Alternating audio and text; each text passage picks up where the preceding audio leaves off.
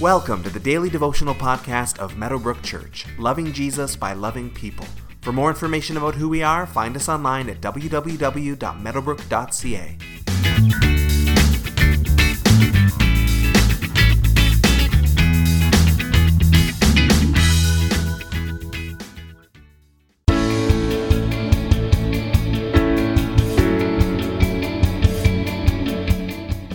Most good stories have a variety of plot shifts throughout the story. It's what makes it interesting.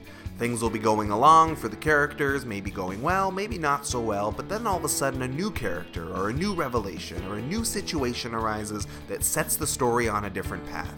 Even though it's the same story that continues, there are nonetheless major changes happening as the story unfolds, as the new situation shifts things in a new direction.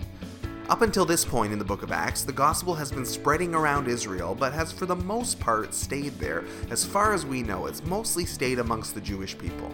We've met one Ethiopian eunuch so far who has come to faith, but other than that, those people who are coming to Jesus have been Jewish people. There is not a lot of room in the Jewish faith for Gentiles, and that just means anyone who's not Jewish, as Israel was mostly warned to avoid them in order to avoid corruption in God's law.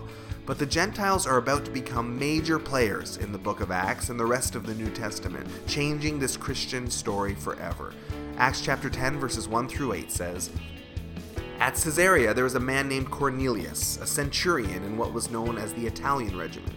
He and all his family were devout and God-fearing. He gave generously to those in need and prayed to God regularly. One day at about 3 p.m, he had a vision. He distinctly saw an angel of God who came to him and said, 'Cornelius.' Cornelius stared at him in fear. 'What is it, Lord?' he asked. The angel answered, 'Your prayers and gifts to the poor have come up as a memorial offering before God. Now send men to Joppa to bring back a man named Simon who is called Peter. He is staying with Simon the tanner, whose house is by the sea.' When the angel who spoke to him had gone, Cornelius called 2 of his servants and a devout soldier who was one of his attendants. He told them everything that had happened and sent them to Joppa." So Cornelius is a Gentile, a non-Jew, and he's a Roman soldier at that, the harsh military branch of the hated Roman Empire that was violently and cruelly oppressing the Jewish people at the time. He is an enemy, and one that the Jews would not have engaged with for any reason. When Jesus said to love your enemies, he was talking about people like Cornelius, and loving your enemies is much easier said than done. Although this particular Roman soldier seems different right off the bat. He's a Gentile, but he also knows and seeks God.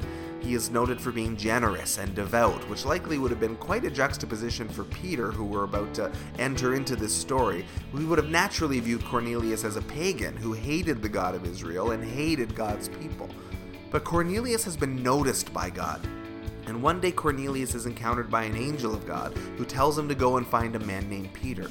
Interestingly, the angel notes that Cornelius' prayers and gifts to the poor have risen up as an offering to God. God is pleased with what you're doing. Now, anyone growing up in an evangelical church has probably remembered being told that your righteousness is as filthy rags, from Isaiah chapter 64. We were taught that our own good works are like garbage before the Lord because we're sinful, so even our best efforts aren't anything to Him.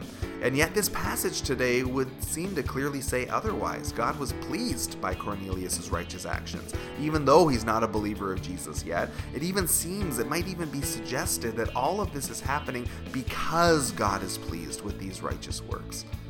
This is going to require some wrestling for those of us who believe that it's only the righteousness of Jesus that releases heaven's blessings into our lives. So let's take some time today to do that wrestling.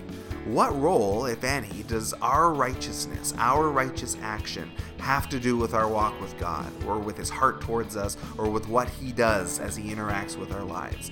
By all means, let's talk to other people as we think about this and see what conclusions we might come to as we discuss how our righteous works fit in with our walk with Jesus.